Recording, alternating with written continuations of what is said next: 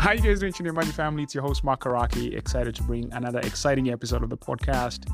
This week, I had the privilege of sitting down with Mr. Brian Mogeni, co-founder and CEO at Wowzy, an exciting startup that is breaking new ground in bringing social commerce to the world. Essentially, what they're doing is they're monetizing word of mouth. And this podcast is amazing. First of all, Brian's story is just so many nuggets to pick from his experience. He has a very diverse background, somebody who originally actually wanted to be a professional football player, and then his journey through tech, innovation, entrepreneurship, and many different startups that he worked at, and all the way to making the decision to jump into entrepreneurship.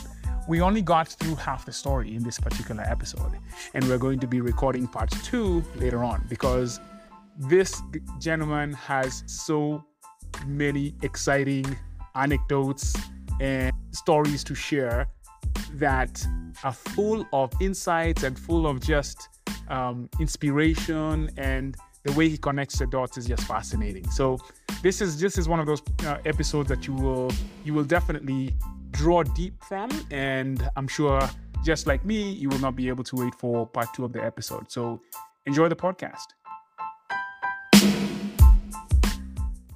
Hey, Mr. Mogeni, Brian, welcome to the podcast. Thanks, Mark. It's a pleasure to be here. Yeah, been a long time coming. We've postponed this once before, and I'm super glad that we can actually get this done. Your story is one that needs to be told and heard with the ecosystem, and for those coming behind us to actually learn from your experience. I love what you guys are doing. I think you and your co-founder are an amazing team, and can't wait to hear more about this. So first question I have for you is, Brian, I mean, look, you're an entrepreneur right now, building a high growth, amazing, exciting company. Was entrepreneurship always on the cards for you? I mean, growing up, what did you want to become when you were a kid? Growing up, I've looked at 3 jobs that were, well, apart from telling my mom and dad I wanted to be a pilot, a pastor, an astronaut. In that order? It depends on the setting. I would do that just to please them and get what I want. But generally, for me, the 3 careers that I think I would have always been doing. The first one is a professional footballer. Football was my first love. Same here, man. That's crazy. Are you serious? So we should play football. I play on Wednesdays and Fridays, so we can play. You need to let me know where. It's been a while since I've pulled on a pair of studs, but I've been thinking about it, Brian, and so we need to do that. Where do you play? We play on Wednesdays at Jaffrey's at 6 p.m. Great group of guys. Nice pitch. On the side, I'll make sure we add you to the group. But yeah, football would be my first one of the 3, jobs, if I was to say, that I would do. Growing up, I think I actually played for Huddersfield Town Academy in the UK. So that's I look at sport. I look at business as a sport. A lot of the things that and the core values of what I do today as an entrepreneur, I picked from football, from my upbringing, and you're playing academy football. I've got friends who are playing for Manu, for Sheffield, for this, for that. Amazing. We're being trained by an ex-England coach, and some of the things I picked there were hard work, teamwork, discipline, learning to win, learning to lose, and those came from football. So football would be my first other job. Secondly, if I was not an entrepreneur, I would love to have one of the jobs for the guys for Top Gear. Probably. Okay. Driving cars and making the best jokes, man, and just being free. Okay. And then other than that, I'd be an entrepreneur. So entrepreneurship is something that's always been, I think, generally in me. I've stemmed from an entrepreneurial family, from my grandmother to my dad to myself. My career before Wowzy, has been in entrepreneurship. Pretty much Right. everything I did apart from my Accenture stint was been in entrepreneurship. And it started way back. I recall being, at the same time I was playing football, I was about 13 years old. I spent half of my upbringing in Kenya, half of it in the UK. And my mom would actually, we would stay in a general middle class area. My mom was a nurse, and she didn't want me and my brother to hang around the what, if you call it, what, the boys in the hood. The roughnecks. So she took us to school. Yeah. She took us to school on the other side of town. I remember being in my year group. We were 143 people, and we were three, let me say, guys of color. You're three black guys. Just call a spade a spade. Three black guys. Not on the podcast, so three black guys, and so Right. I had to commute through town, through the CBD. This is in Leeds, in England, and through the other side of town to go to school. So every day I would have to go through town to get home. And and those days now I'm playing football. Of course, you wanna look good, you wanna have the best trainers and everything. Of course, your mom is doing a lot for you. My dad had passed when I was about 9 years old. So as I go to school, I would get like about 150 pounds every single day, just as pocket money and some money to use on the bus. I have my bus card. So what I would do with that £1 on my way back, £1.50. You said 150 pounds. You mean £1.50? Yeah, £1.50. Got it. I would use the 50p for just maybe get myself a snack at school or something. Then the pound, I would save it. And on my way back from school, I'd pass by the pound shop, and then I'd buy a big bag of sweets. Nice. I'd buy a big bag of sweets with like 50 lollipops. I put it in my bag. Then when I go to school the next day, I sell those sweets. I literally used to sell 2 lollipops, and I would make my £1 back. And then I have 25 more. Literally. You are that straight hustler from jump. Every single day I would go home with £10.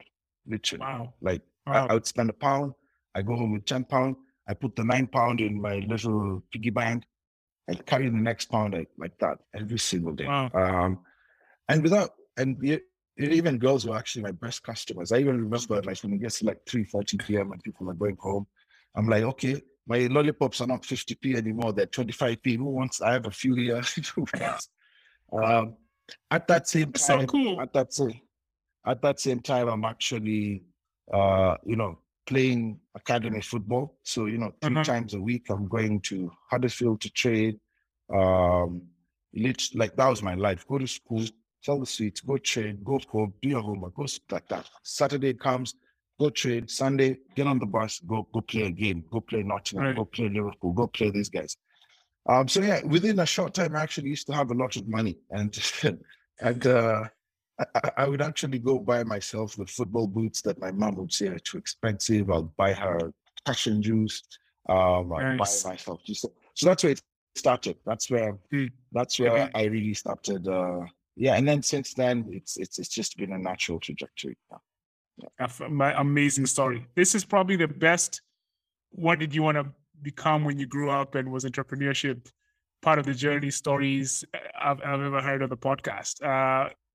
Potential professional football player, to sweets, to lollipop hustler, to now, like, this is so cool. You're gonna say? Yeah. Yep. And I football, I would love to still be a professional footballer if my legs allow. Maybe I can be a pro with Mark, because we played with friends. But yeah, even the Top Gear show, that could be something I could do. That I really love. I love what they do. But yeah, you know what? Yeah, that's my thing. I think we live in a time right now where people can have multiple careers. True. Know, once Wowzy is done and you're out of that, who knows? You could have a TV show, the Top Gear of Africa. Why not? Yeah. Right.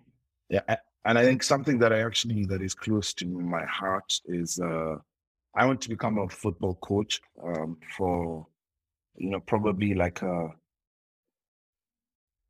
really, really talented footballers. I don't know the age group that I'll start with, probably from under sevens to probably under 16, somewhere there. I want to coach. So I tell all my friends, my cousins, the ones who are having little boys, I'm like, let these lads grow a little bit. I will round them up. And Saturdays they'll come to trade because that's something I'm very passionate about. I actually want to become a coach for football for young kids because I could see what it did to me. I could see the people who were coaching me when I was growing up, shouting in my face, and they really care about me. Yeah. And I would love to extend that to other people. I think the values, the skills that you learn in sport and in football go beyond that. So For sure. that's something that I'm being very intentional about, that I will do together with Wildy and also afterwards. Yeah. Fantastic.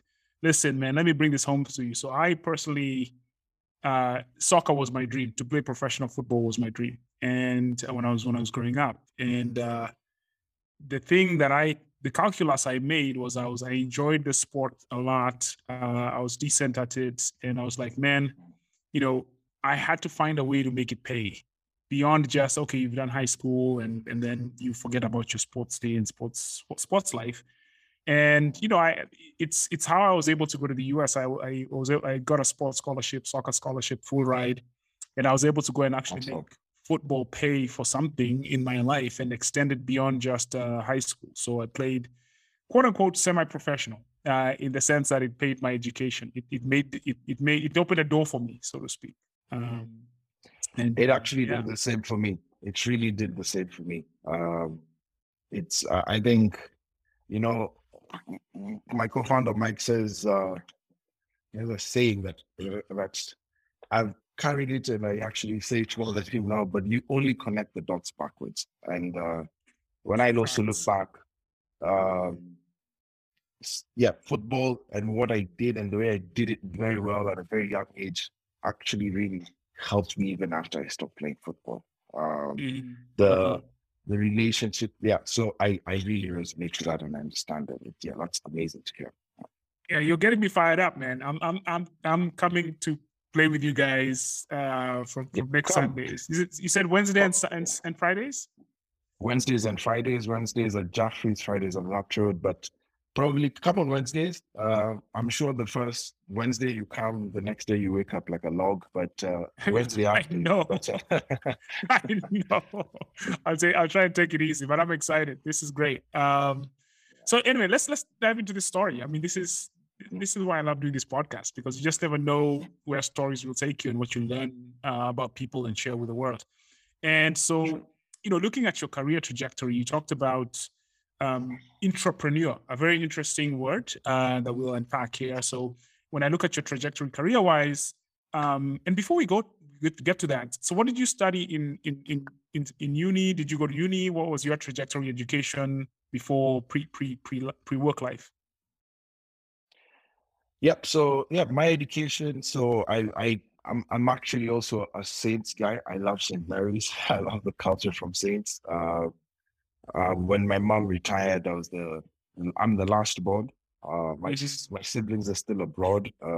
Two of my sisters are in the UK, my brother's in Malaysia. So my mom retired, I came back with her. And then I went to Saints. After that, I went now to do A levels. Then after that, I went to SAU and I studied international business. I did a double concentration in management and entrepreneurship, and my education there. I found it actually better than what I expected when I went there. One of the main accolades I got as a surprise is in my first year, I got the top GPA. Oh, wow. Out of 1,200 students. I didn't believe it when I told them that they literally called me and told me I'm playing FIFA in the hostel after class. And then I get called. I'm like, Brian, there's an event next week. You won an award. You need to show up. I mean, I've pressed pause. I've pressed pause. I'm playing my friend and I'm like, And yet, I'm like, yeah. After I hung up, I'm like, I tell Davis, my friend, I'm like, how can I win a competition I've not entered? This must be just a prank. I didn't enter myself. So, yeah. So I didn't take it seriously. Yeah. And then I just moved on. Then the next week, the actual award didn't even happen. I didn't shop because I didn't even know it was happening because I didn't take it seriously. Then I get called by my friends like, Brian, you won, you won, you won. That was one of my main highlights. We also won the university football league across East Africa with all the referees against us. USIU had a team like that? We are the last guys who won, by the way. We're the last guys who won. I have a few medals here from that. I love sport, actually. Even when I was playing football and I was growing up, I did athletics. I was being geared up to go for Olympics. So I really love sport. But yeah, that's what I studied, management and entrepreneurship. That's what I concentrated in. I started working very early in my career. So before I actually went to uni, I did an internship at Accenture, where I was an intern to a very senior consultant who was helping the government of Kenya transition from providing their services in the old manual way to the digital, experience that we have today, which is Huduma. So, I was 18. I'm putting on a suit. I'm following this lady. She was earning $900 a day. I was like, what? Holy cow. I'm being picked up in a cab. I'm going to like my breakfast, lunch. I'm in big boardrooms, even not I'm in the corner and I did an aptitude test online and then I got it. And then that really opened my eyes because after I have a day with her, and then at like 5 p.m. I go hang around with my boys, because we just all finished high school. I'm like, wow. So that really opened my eyes. I was still doing my own little business on the side.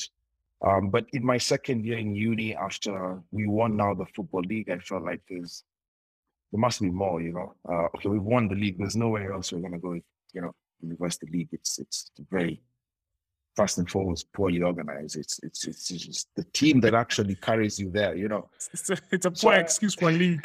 It's just passionate guys who want to play. Yeah, that's it. That's literally it. That is it. And a bus driver who's driving somewhere to play. That's it. So yeah, after that, I wanted to do more. I was doing 5 classes, more than people are doing. I needed. So I went to the school notice board. I saw some jobs. I applied. Funny enough, one of the jobs that I applied for was for Rocket Internet. And it didn't say Rocket Internet. This is when Rocket Internet was actually coming into Kenya. So I joined Rocket Internet as an intern. I literally recall being in the office in Packer House with Sasha Pobrenyak, with, the way I am on the ground with my team sometimes. They were literally like that. Like they were putting out fires, doing strategy, everything. Like, and then now, you can see what they've done. So I joined Now Africa Internet Group as it was setting up very early in their month 2 as an intern.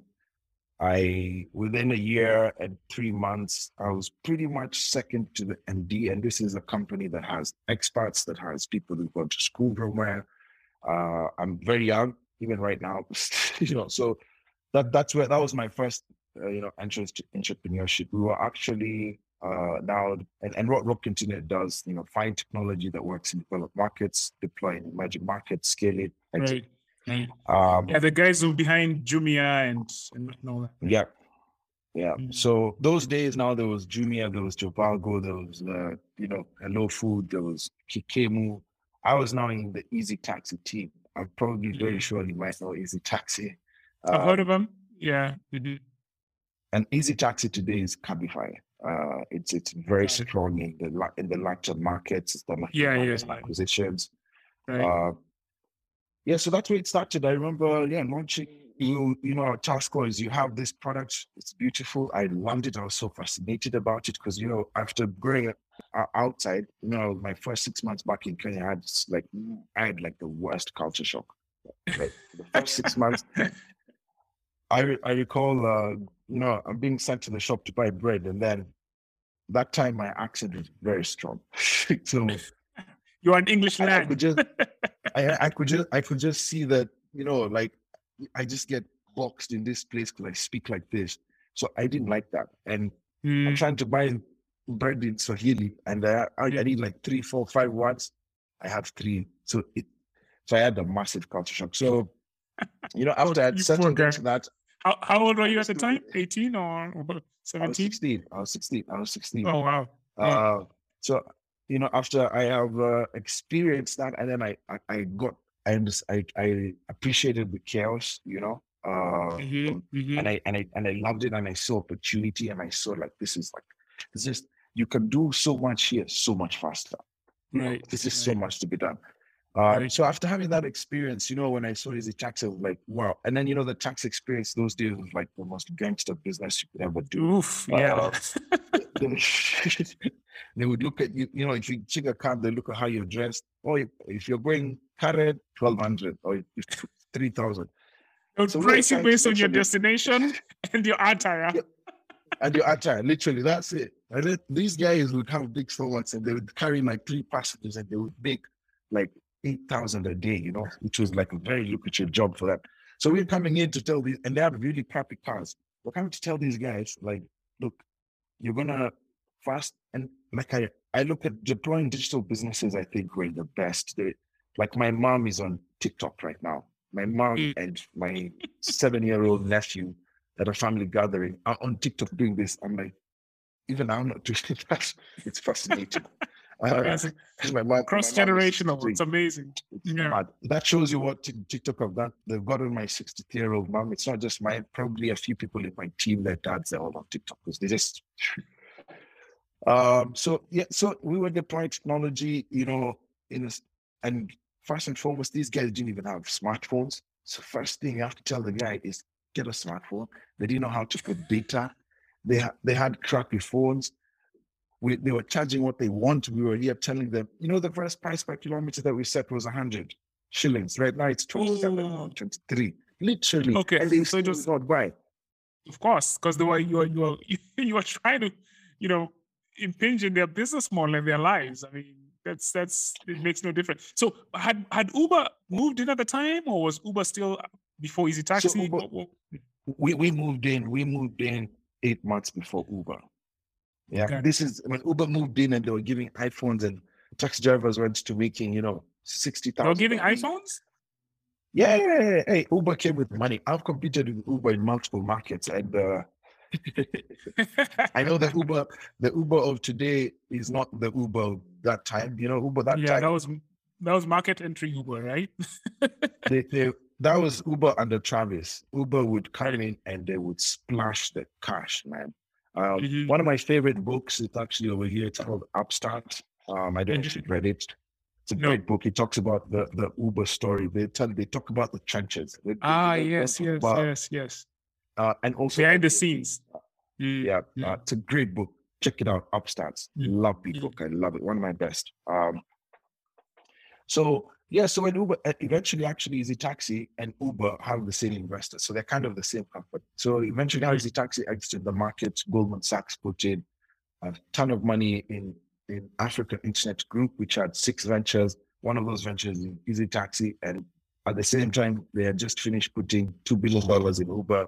So part of that deal was that, Uber is going to take every single market apart from South America.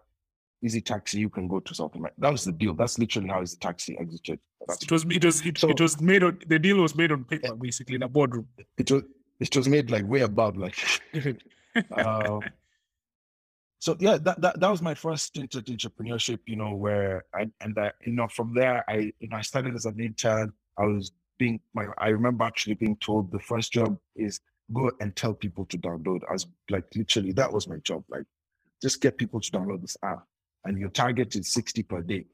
And how you do that's up to you. How do you keep track of your numbers? How do they keep track of the downloads? Was there some way to track that, or was it based on an owner system? Code. Okay, it was a code. Okay. Code. Nice. Yeah. So yeah, I did that for a week, 2 weeks. I had exhausted all the people in my estate, all the people in my all my friends. So my numbers started going down. At the same time, I'm competing against someone who is very hungry, someone who's like walking from town to I don't know, bus road. So that's when I actually went to my, I remember being in the office. It's an open plan office. So the FD is there. It's Peng Chen. If you know Peng was my first boss. Very sharp guy. I've been very lucky to work around very smart guys throughout my whole career. I really appreciate that. Ex-Wharton guy, super sharp guy. And, at that point, I could see that I cannot just be walking and telling people, this is doing it the hard way. It's not me. It's not me, man. I gotta work smart. I gotta work smarter than this. I was like, I'm going to fail, guys, if I do this. So I remember in the morning at around 9 a.m. in the office, and that time I'm an intern. I have Stella, who was my boss. She's like, deputy marketing manager. Then there's a marketing manager. She's an American lady. We're still good buddies. Then on top of that, then there's Peg. Now me at the bottom, I'm in front of her, and I'm like, in the office, I'm like, when we're now doing debriefs, how many downloads did you do yesterday? I'm like, you guys are not using it. I remember these words. I said it. I was like, you guys are not using it properly. And when I said that, fantastic. You could see people's heads turn. They were like, who's this? What? Who? What? Who? And then I could see, I'm like, this. I just told them, I think this is the goal that you give me. I think I can do it in a different way. If you tell me to go out on the street and tell me one by one, I don't think that. So they were like, what? And then now Peg is there, yeah. I said that in front of everybody.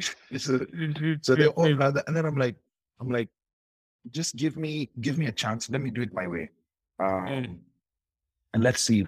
So I put my head on the firing line there, like I was ready. Like, so you know what I did? I went back. I went back to school because I was still in school, yeah. So I'm going for class. I'm like, okay, so what am I going to do? I don't really have a plan, by the way, yeah. But I knew their plan was not. You knew that their plan sucked. Yeah, but it was the bottom of the barrel plan. Yeah. I was like, no. There's got to be something better than that plan. You knew that. But I go to school. I go to USA. I go to class. I'm like, look, I have all these students. They take cabs when they go out. Like, then I was like, okay, do I start? How can I get these USA students? I was like, USA guys are a bit pushy. Like, it's gonna take me longer. And I had been around school, so I'd understood the political environment, the student bodies, the dynamics. So what I did, is I went to Daystar. I went to the other side of town. I went to Daystar. I went to the student body. I told that chairman, I'm like, look, me, I know. Is it because Daystar is less pushy than USIE? Is that what you're trying to say? Well, no, I just looked at USIE like they're gonna waste time. These are gonna be slow guys. Like this guy, my driver, So I went to Daystar, yeah? Different market segment completely. and also, yeah, like people who don't know me, So I went to Daystar, I went to the student body, I talked to them, I told them, I know you have a mandate you need to look like you're doing something, yeah? Right. That's good for the students. I know that that's your problem, yeah? The students over here, I know they take cabs. And I know it's not safe sometimes when they take blind cabs or if they drive drunk or whatever that is. And me, I have this product that will help the students. Get home safely. That will look good for you. And then I also told him, I can also bring my MD to come here and speak and motivate these guys. This guy has a great career. He's done this, he's done that, And then I also have these free vouchers because, they would give me, at Easy Tax, they would give you vouchers for downloading to give 300 bob. If you download the app, I give you a voucher. So me, I already had the vouchers anyway. So I was like, right. This is this. Right. And then if you host this event, every student, to make sure people show up, every student who shows up will give them a voucher. This guy was game. Literally within like four days, we had organized an event, flyers, everything. Pancake, and Pancake, and there were we were planning for 400 people in the auditorium. 500 guys showed up, man. And they all downloaded the app in 1 minute. They're all like, the student body did the talk.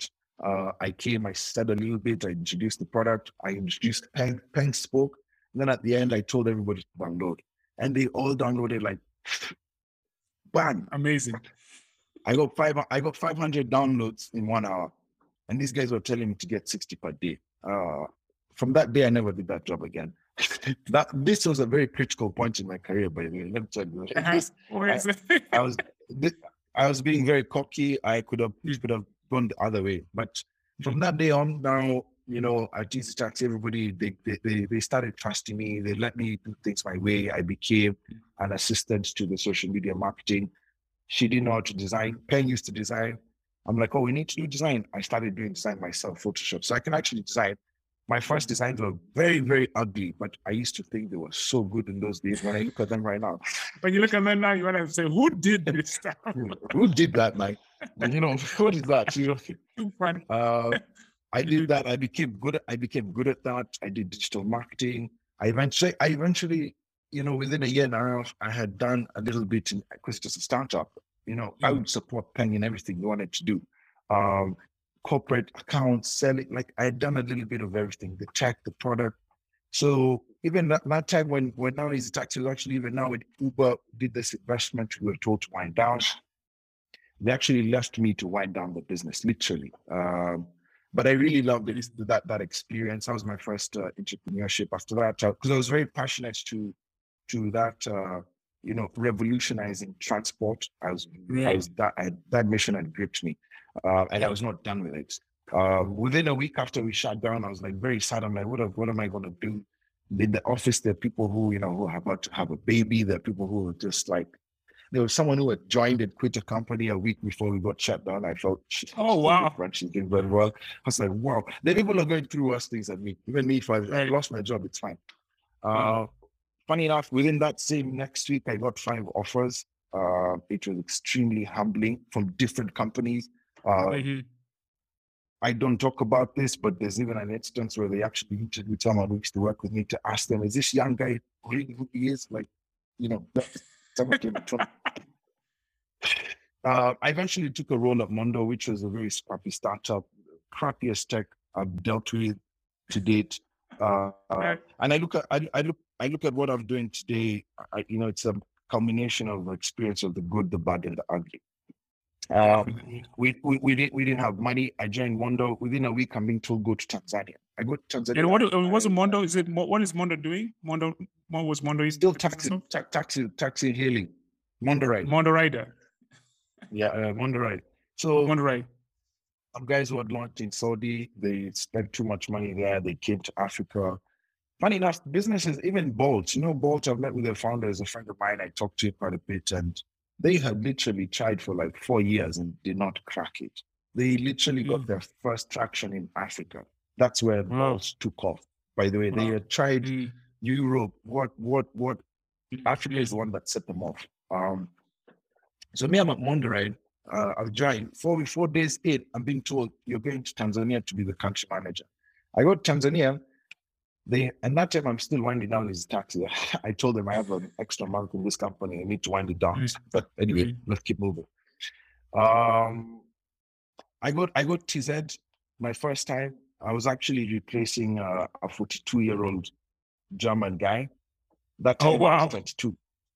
Jesus. 22. And I remember being in, and I'm coming in as a country manager in this Tanzania. You know how Tanzania is, isn't it? Tanzania's different. I'm having dinner, with our VP who's brought me there to like do the handover. I'm having dinner with this other guy and the CEO. And I'm like, at first I'm the only black guy here. Number 2, I'm like the youngest guy here. You're the youngest by a country mile. So I took over. That guy had been there for 3 months. It didn't work. I think culture was a massive issue. 4 people are exiting. I actually literally had to read the labor laws for Tanzania in 2 days. It took me 3 hours to Google and find a copy of that document in English because it's all in Swahili, which is not my strong suit. I read that. I managed those exits, because it's a very sensitive thing in Tanzania. Through the business, I remember times we didn't even have money. We're running out of funding. I've not paid rent. My apartment is the office because I've made the living room an office and put desks and everything. I've not been paid for 3 months. I'm not being paid as much as I should be paid. I should be paid like 3-4 times what they pay me. I know that. So they basically handed you a poison chalice. I'm literally getting there. I'm going into my little savings to give a guy $100, $200, like, hold on.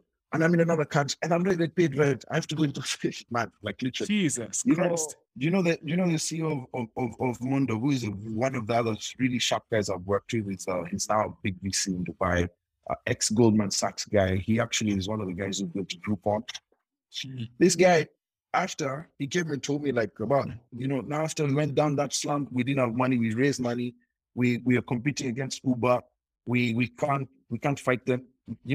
That's why I learned you don't fight giants with sticks. You have to play the gorilla. We focused on corporate. We built a business that actually hit $6 figure month-to-month revenue. Now once we've done that, these guys were having dinner. It's like, when we sent you to Tanzania, we thought you were gonna die, man. We don't even know how you did it. I'm like, what? You guys knew what you were doing. Oh my God. No, like let's get the was the greenest 22-year-old and give him this thing and let's see what happens, man. That's amazing. I even respect them for just doing that. So yeah, I did that. And then once that scaled up, now that's when Opera, which is originally Norwegian, got invested, it got acquired by a consortium of Chinese investors who came on board and look, you have 250 million users across the world. In Europe, America, it's going down. In Africa, Asia, it's going up. You're just giving them a browser. Can you do more? That's why even the motto Opera became do more. They came in and said, can we do more? So after they were looking for guys in Czech who, in Africa, who know what they're doing. So I'm in TZ, I'm training people. I get a call. I'm like, there's some people in Kenya. They want to meet you. These are recruiters. This is like a Tuesday. They're like, they're here until Friday. Can you meet them? I'm like, I'm in Tanzania. I didn't tell my team. I called my bro. He helped me get the flight back because Mondo's still not paying me enough. I landed the next day. I went and I met the guys at Capital Club. They told me about Opera. They're looking to hire. They're looking for a director of product /BD in East Central Africa. They need people who've been there, done that. And that was it. Literally, my Opera interviews. One of them was in an iPhone store. The second one, which I didn't expect it because I just happened to be in the lift with the CEO of Opera, another really sharp guy, at Capital Club from ground to 7th floor. He's like, "Oh, you're Brian. Oh, I've heard about you." Bang! Then he hit me with 3 questions straight away. I get to the top, that's when I do my interview with my former boss. He's called Nuno, great guy. A lot of my bosses, like I said, I've worked with the best guys. They've trusted me. Nuno he was the VP of mergers and acquisition. He had been at Opera for 15 years. These are the OGs, man. And we had a 45 minute. After that, he literally just told the rest of HR interview, ops interview, but then those were just procedural. Then I joined Opera. I joined Opera to look after OPE in East Africa. We built OPE in Sifa Towers over here. We had the Swedish developers from Opera. We borrowed a small team. They lived in Radisson Blu for 3 months and we built the MVP. At the same time, when I'm meeting customers, I'm trying to bring requirements. I still actually have a lot of ideas that I wanted to execute with OPE that I've not done yet, but I've been, man. And I actually joined OPE because I was like, oh, we're going against the Pesa. I hate buying. Let's get it. Let's get it. Through 8 steps, man. I'm like, why the hell am I buying that? I have to go when you buy Hatcha, it's like 10 steps. Mm-hmm. Now at Opera is now where I like the good. Again, you see, we didn't even have a product. We built the product. So all the managers, it's you have a product or you don't have a product. You have resources, you have a market, and you have a goal, and you're just told to figure it out, literally. And that's pretty much how it's been. So yeah, we built that beautiful product. We tried to get licenses. I even learned that every time you go to the bank, wear a tie. There's a time I was in a little, I was in a little meeting, for CBK. I actually met the Grab CEO at that time, which was just very high level, their HQ on Thika Road over there. And a very small group, again, guys were like 40, 50, 60, that time I'm like 25 there. And I wore a blazer, I wore a shirt, I wore everything, but I didn't wear a tie. Then, hey, I realized everybody was wearing a tie. And the guy who's like, this is now Patrick Njoroge's guy, is that his main director team. Because they know me. And that time I was working with Eddie issue at that time. And they're like, even made fun of me in his opening remarks. For those guys who do not have ties, I have a few in my boots. You can see me after. Yeah. Literally, you know, everybody looks, I am the only guy without a tie. And it's like the really old senior guys. Patrick Njoroge is sat right in front of me. The row right in front of me. So I learned that.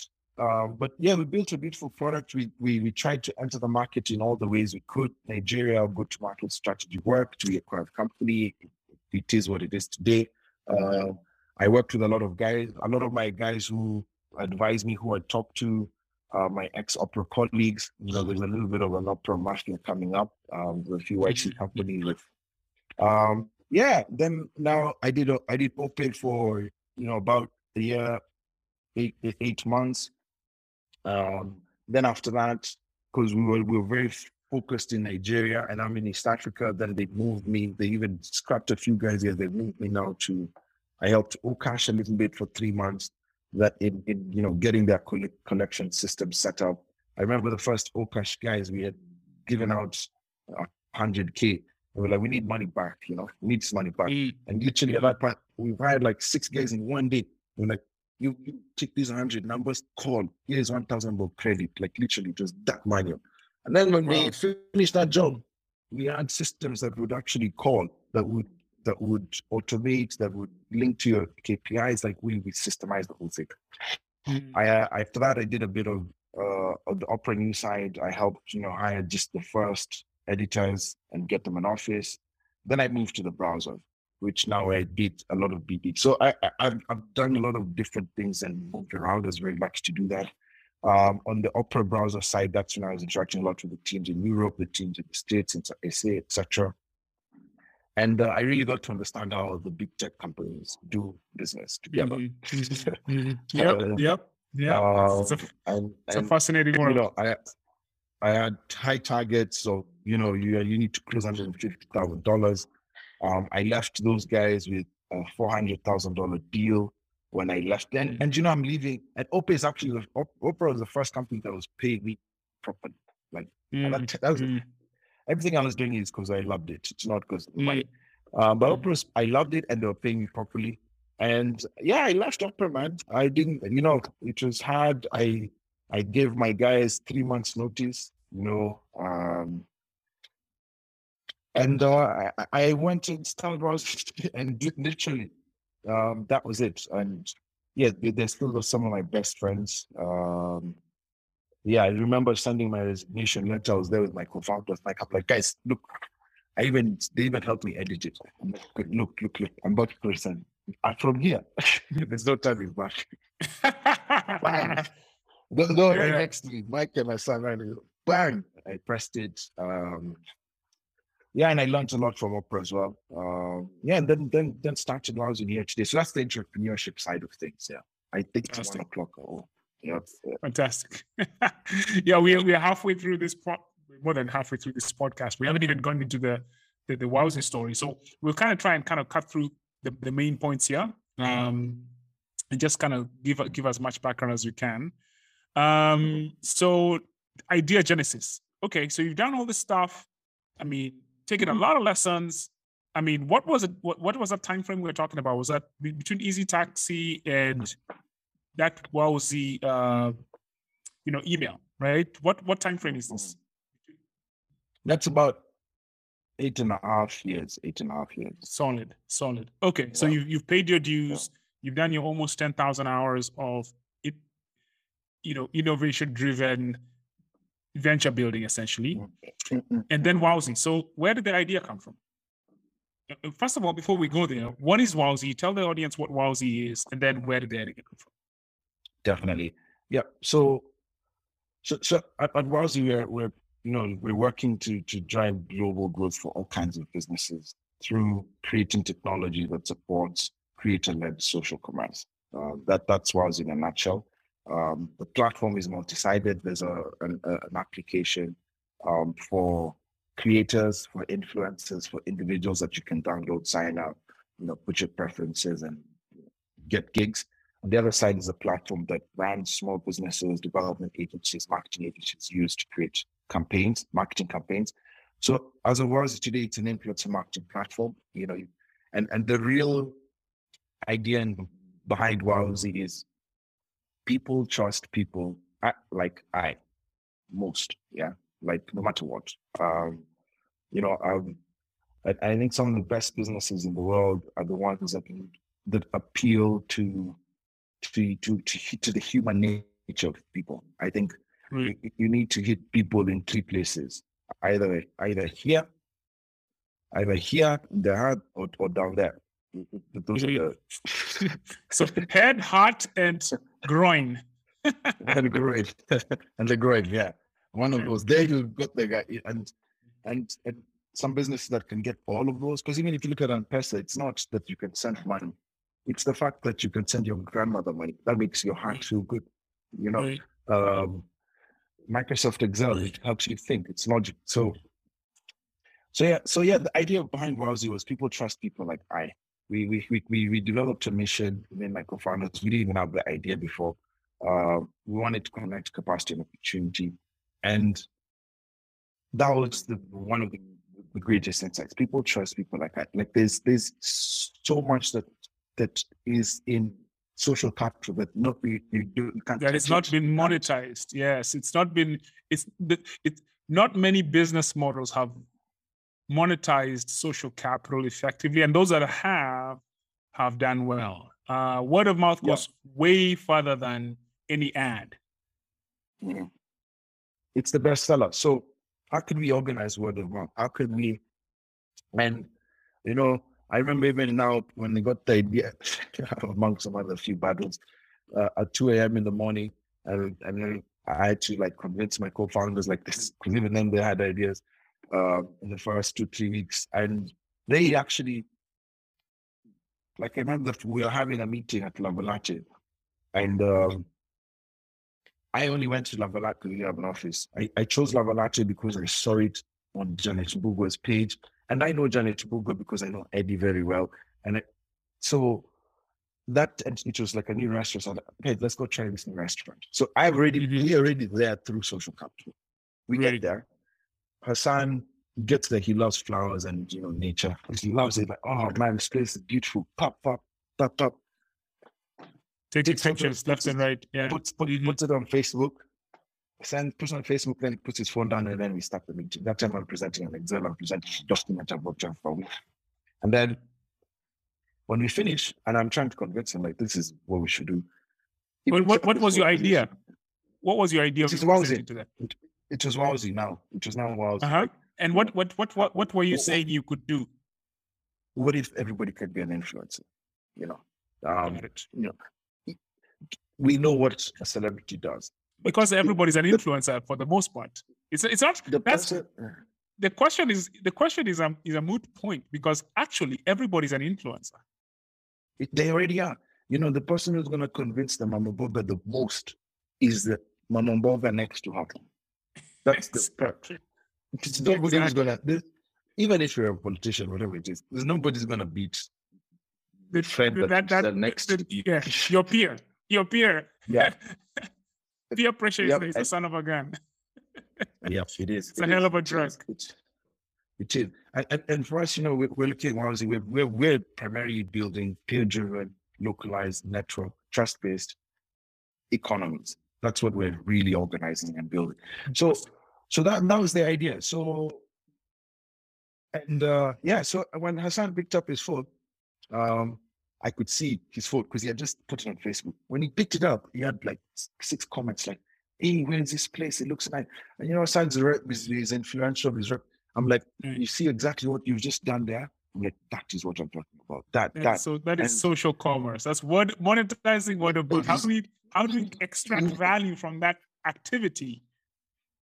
You've eaten that lunch. So yeah, that's where we started. And it caught on. Did more research. Yeah, then we started moving. Yes, and I think where we are today, I think we've when we started, I used to tell people that we just done 1%. I think right now we're probably at like 2 or 3, 2, 3. 2%. And when was it? When did you guys launch? How long ago is this? This is, we launched in May 2020. So now we've started Wowzy. We have quit. Michael's quit. Everything, we actually used the savings that we used to make, which we were getting paid very well. We tightened up our belts. In our life, we moved from like, you literally send your mom credit. If you go out, you probably just have a beer. That's it. Everything else into the business. Literally, it was like that. And we would work on Wowzy from like, I remember at iHub, we got this little office. I would see the watchman, like, I would get into the office at 5 a.m. So I'd see the night watchman. He opens the gate for me. I work until 6, 7 on Wowzy. Then I go down, I get like a snack from one of those new restaurants. From like 8 to like 11, we're doing consulting. And that's the money that was actually paying the bills. And then I leave the office at like 12, the same night gig. Then I still see him in the morning. Those guys used to wonder, like, man, wow. That's what it takes, man. We bootstrap like that. We literally put our savings in, everything we had, and then we consult on the side. Every 2-3 months, get a $30,000 check, but put it in the business. So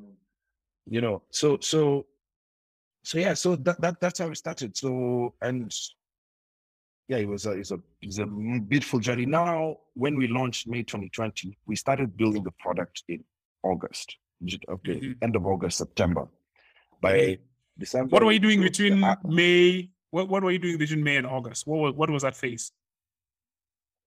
So that phase, so we did a lot of tests. So I remember the first Wowzy was on WhatsApp and M-Pesa. And this is where I'm at right now with what we're, the future next Wowzy. It's back to basics. I love it, man. Like, forget about this noise that we, great companies actually, there's a lot of noise sometimes. Right.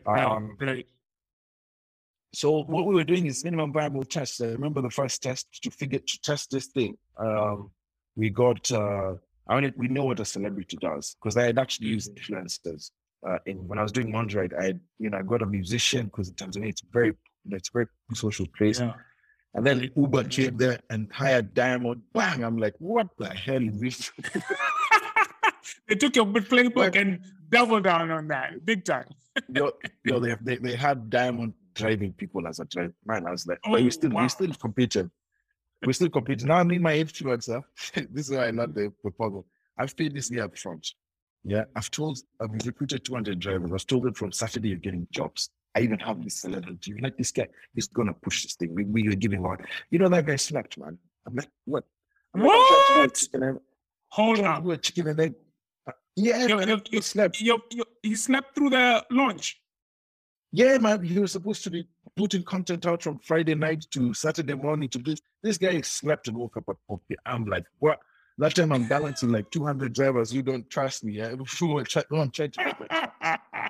Wow. So basically, that was the first pain point.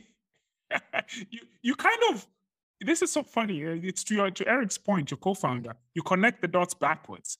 So Wowzy was percolating in your spirit because you had already been using influencer marketing in your previous plays, right? And now here you are. This is fascinating. So M-Pesa and WhatsApp. Okay. User test. What's minimum viable product? Let's go. I actually call it the minimum viable test. Just not even the minimum viable. Not even product. Test. Yeah, I love it. It's even better. Yeah. I'm gonna borrow that. and I'm doing a few of those right now, so I'm actually having a lot of fun. If you look at I have whiteboards across all over there. It's just like fantastic. So yeah, I want to test. If we get normal people to create content, push content, we did actually push the needle. So we got this, friends family who gave us. There's a restaurant in the CBD near INM. Where we pay influencers, we spend $50,000. And we did research, man. Like, we spoke to over 1,500 people, from your border guy to the CEO to the marketing agency to 1,500. Yeah, let's repeat that number. Let's repeat that number. let's repeat that number because it's so important. Because most entrepreneurs in our markets generally build a product and then they go and try and sell it to the first customer. They completely skip this whole process of conversations and getting the data and getting the reactions of the market just from a conversational paper market research perspective. It is so critical. You guys went over and above 1,500. Fantastic. Go ahead. For 1 month, that's what we were doing now between May and August. Yeah. For 1 month, we would have every Thursday, we would have a focus group. I remember our day one, Victoria, she joined on day two. I call her, she on day two. Day one, I was just alone in the office. How did you convince her to join? So Mike runs this thing. Mike loves mentoring. He runs a program called Presidential Fellows, where people who studied abroad who are coming back, trying to fit back in. We would help them. This is the time. That's cool. So Mike picked one person really quick. I'm like, Mike, we need one person. Yeah. Mike said, I got it. But this is like on a Thursday or Tuesday, Victoria's in the office. Victoria doesn't even know what housing is, man. That time, even though I explain it, it's not the most simple way to explain this thing. Still much of it is in your head. I remember Victoria's first day. She's like, she just walked in. She doesn't know what's going on, and I'm like, "This is what we're doing. I don't have enough time to explain to you. I'm going to town to buy laptops. I'll come back. I'll explain to you again." Like, I just left her hanging there. She's like, gazing at the ceiling. So that test it involved. We got this. And when we did this research, we went to Kibera. We went to everywhere, man. I remember even being in. And this gets slammed in Sub-Saharan Africa. When one really makes it is when the person who's running a small business in my avenue that is a meter and a half, but a meter and a half squared, when they use housing and they make money, we've done something. Right now we are serving the biggest enterprise globally. But when that happens, because I went there and I made everybody also do this. I made everybody go to the ground. Mike, Victoria, the little other interview, everybody had to go and do that. Like, whether you don't do it today, you don't do it tomorrow, but everybody had to go and do that. And I met this lady, and I could see in her stall, she had like a heel, and then she had put her phone there. The way people have like pop sockets or like a phone holder. She was using her phone, she's just watching stuff. So I'm like, how do you market your product? She's like, I spend, in a month between $100 to $150 on Facebook ads. I also give news anchors my jerseys and for free, and then they wear it. And that was her biggest sales channel. She would have 10 jerseys that look the same. She'll give it to a news anchor for free, and that's where all these news anchors get their clothes on for free. Once that person posts it, if she posts on Friday, on Saturday, she sold the other 10. Bam. I'm like, wow, okay, great. So now when you've got all these insights, we've got a business we're running out to test. The restaurant, they told us that we spent $50K. We give it to these two influencers, they're celebrities, they're like, okay, for 1 month, we'll give it to you. They give us the $50K. Me and Mike have that check. The first check, we held it like this.